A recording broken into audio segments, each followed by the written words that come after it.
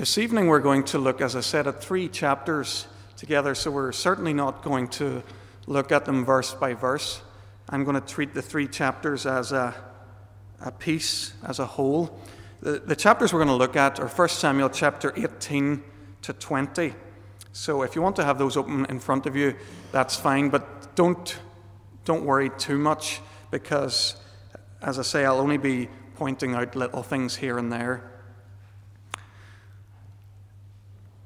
It can come as a bit of a shock to us to realize that not everyone loves us just the way we are. We come into this world, most of us anyway, and we're cared for, and we're cuddled, and we're made a fuss of. We're so lovable and so loved. But somehow it doesn't seem to last. Sooner or later, often in the primary school playground or somewhere like that, we find that we're not loved, that we're treated as trespassers or rivals, treated as the enemy. That was David's experience in the passages, the chapters that we're going to look at this evening. From 1 Samuel chapter 18 onwards, David lived the rest of his life with enemies, always around him. Whenever you look at the life that David lived and the prayers that he prayed, it's clear that enemies are never far from his mind. Now, we too live with enemies. People criticize us. People tease us. And they avoid us, and they attack us, and they abandon us, and they snub us, and they stab us in the back. Maybe not all of these things, and certainly not all of these things all of the time. But enough of these things, enough of the time, that we realize that not everybody loves us. Not everybody loves us in the deep and passionate way that God does. When you read these chapters, you soon discover who David's enemy is. David's main enemy is Saul. In these chapters, Saul repeatedly tries to kill David, and the murder attempts take up the bulk of these 3 chapters. Tonight, we're going to try and cover the main movements of these stories. I'm going to read some passages for you, but I don't want you to worry about following them in your Bible, because I'll be reading from the Message translation, but I will encourage you to listen to those. Later on, I will ask you to look more specifically with me at a couple of passages.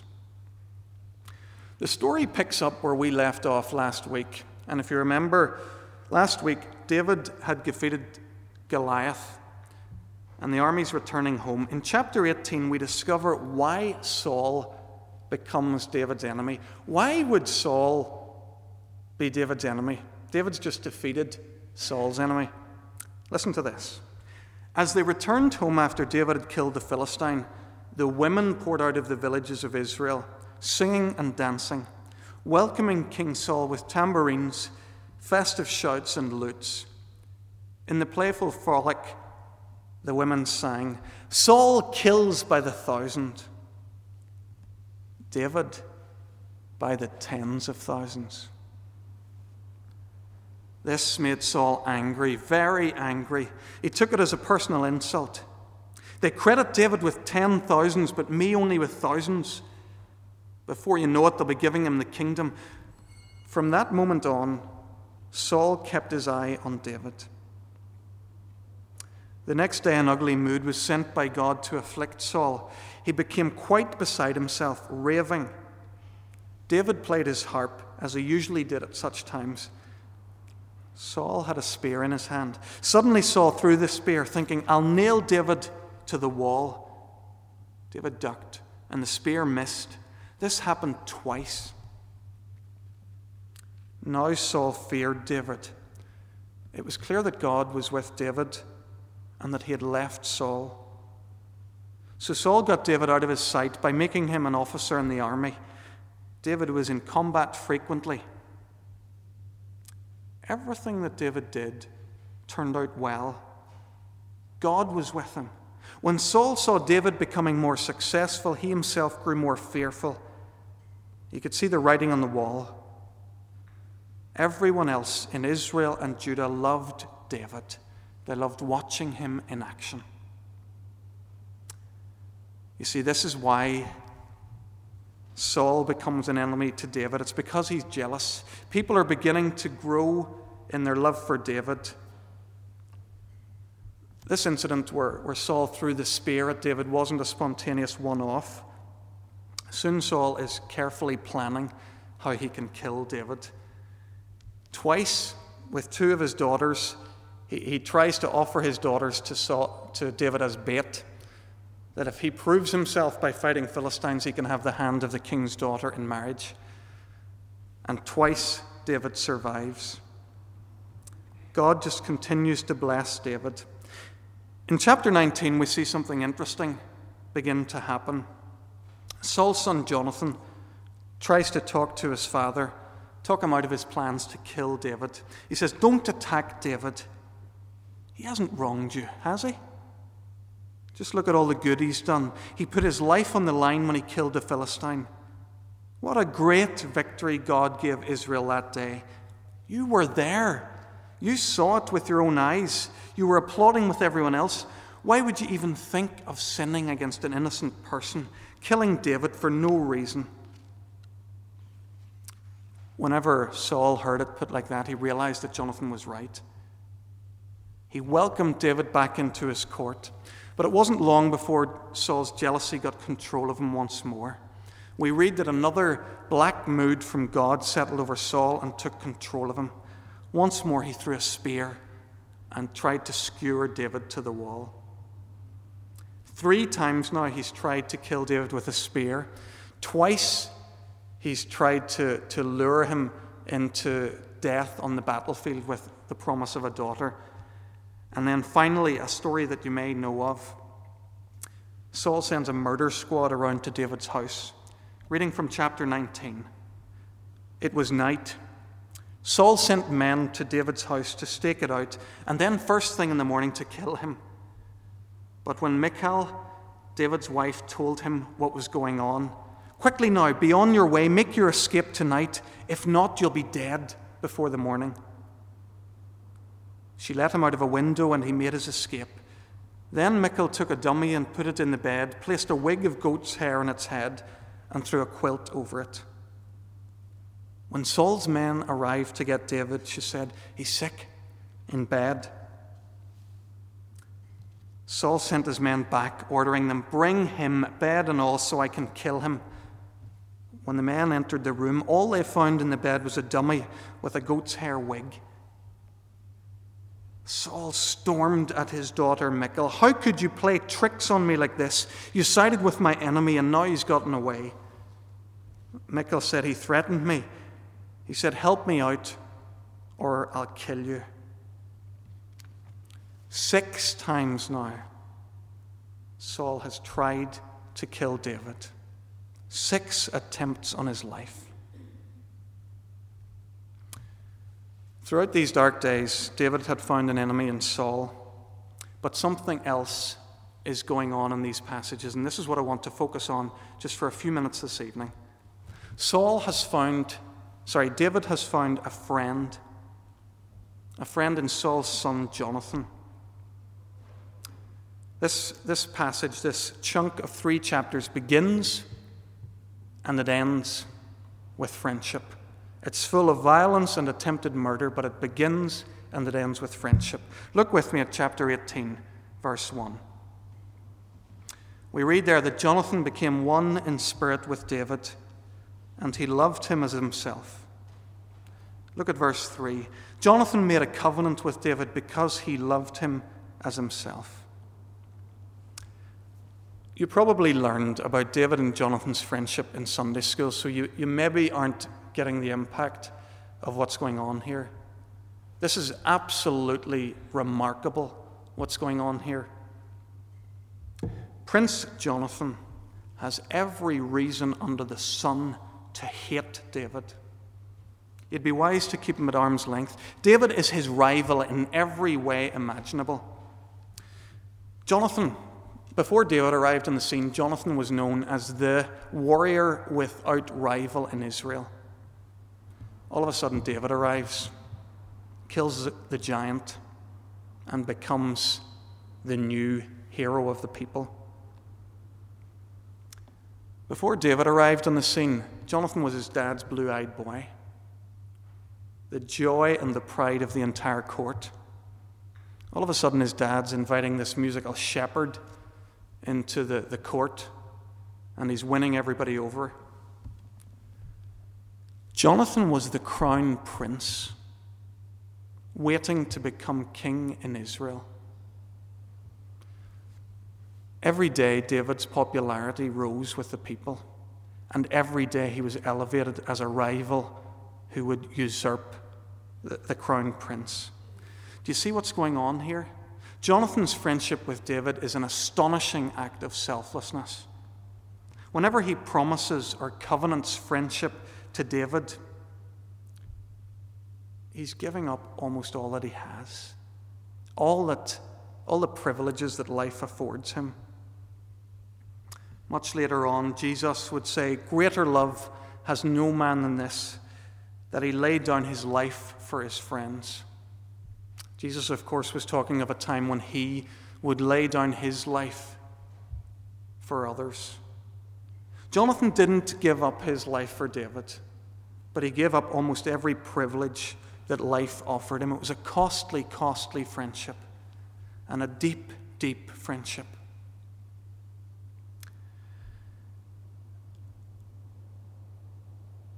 I wonder how willing we are to enter into friendships like this.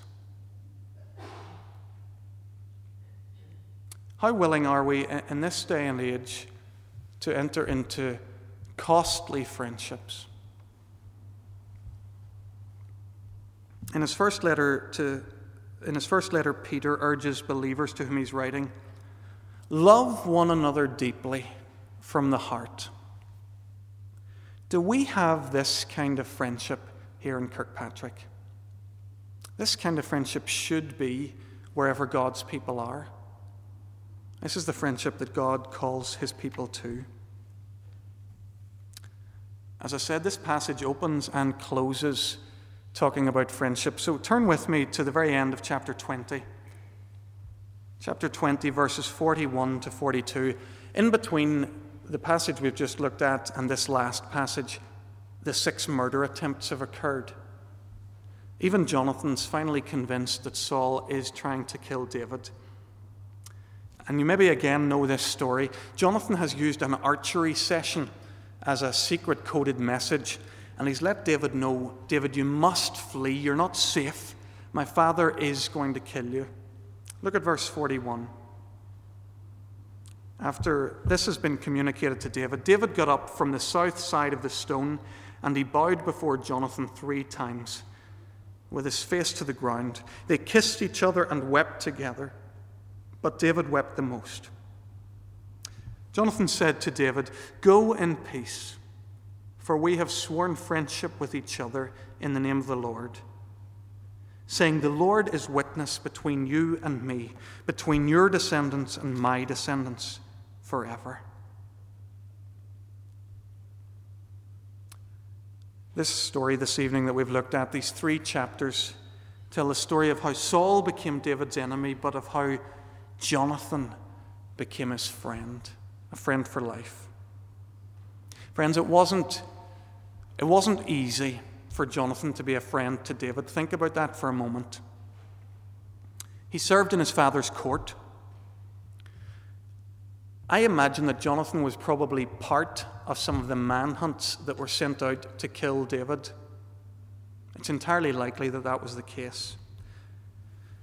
These are the circumstances in which Jonathan is remaining faithful to David. Somehow Jonathan didn't allow these difficult circumstances to cancel out this covenant friendship that he had with David. God was at work here. If you read the narratives of 1 Samuel, you soon realize how God uses Jonathan to encourage David at crucial times. Friends, many of us live our friendships in hard circumstances. Our marriages, our family relationships, our closest friendships, we're living them now in a world that tells us that loyalty is not important. A world that tells us to look after number one. A world that tells us, above all else, guard your privacy. That's the world in which you and I, the people of God, are to live out these friendships. We live in a world where people are encouraged to ditch their friends who no longer bring them the pleasure they once did, friends who no longer fulfill their needs. There's no room today for the kind of selflessness that Jonathan displays towards David. Friendships like this are few and far between. Just for a second, think about marriage. Isn't marriage just one type of a covenant friendship where two people promise that they will be together for the rest of their days no matter what the circumstances? And yet marriages are struggling. Covenant friendships are under pressure. We see here with David and Jonathan what a glorious thing it can be when a covenant like this is maintained and fulfilled. I think friendship is a spiritual gift from God. It's something that God gives us to help us to keep going when we don't feel that we can keep going ourselves. Sometimes we feel like we would just give up, but then the encouragement of a friend comes. Most of us are able to start out on things, to begin a journey, but often we rely on a friend, someone coming alongside us to help us keep going. I think that's why God gives us friends. Eugene Peterson has this to say about the centrality of friendship. Friendship is a much underestimated aspect of spirituality. It's every bit as significant as prayer and fasting. If you're here this evening and you have benefited from the closeness of a friend, a sister or a brother in Christ, you'll know what I'm talking about. Maybe it's somebody in church or in a home group or just somebody from somewhere coming alongside you at the right moment. God-given friends help us to keep going in the most difficult circumstances. David and Jonathan, one of the best examples of friendship we'll ever read about anywhere, but not the first time we read in the Bible of covenant friendship. Let me read what God says of his covenant love for his people Israel. From Deuteronomy, the Lord didn't set his affection on you and choose you because you were more numerous than other peoples, for you were the fewest of all peoples. It was because the Lord loved you and kept the oath he swore to your forefathers, that he brought you with a mighty hand, redeemed you from the land of slavery, from the power of Pharaoh, king of Egypt. Know therefore that the Lord your God is God. He is the faithful God. And listen to this. He keeps his covenant of love to 1,000 generations of those who love him and keep his commands. 1,000 generations. Isn't that incredible? If you're a Christian tonight, then you're in a covenant relationship with the living God. And no matter how difficult the circumstances of your life become, no matter how many enemies you appear to have tonight, God is with you. 1,000 generations. I'm almost finished, but if you ever hear me talking to the children in our children's addresses, if I talk to them about what it is to be a believer, I often use the phrase friend of God or friend of Jesus. I wonder what you think of that phrase. Do you think it's a wee bit cheesy to talk about believers as a friend of God? Or maybe you think it's not quite theologically right, not quite accurate. Listen to Jesus in John chapter 14. He talks to his disciples.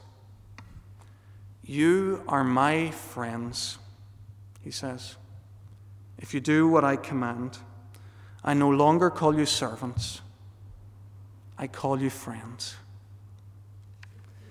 If we're Jesus' disciples here tonight, who are we to argue? If we follow Jesus, we're in a covenant relationship, a covenant friendship with Jesus Christ. Isn't that brilliant? No matter what happens this week, if you're in Christ, you have a friend who will never, ever leave you. A covenant friendship with God.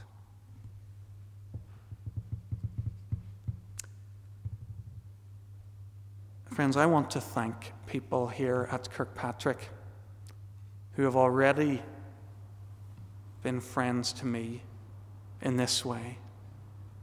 Friends who have helped me to do what Jonathan did for David, helped me find strength in the Lord. I'm looking and I see some of you here this evening. Thank you. It's not a trivial thing. It's one of the very, very core ways in which God works among his people. I wonder, will we open our lives to that? Will you allow God to bless you through others?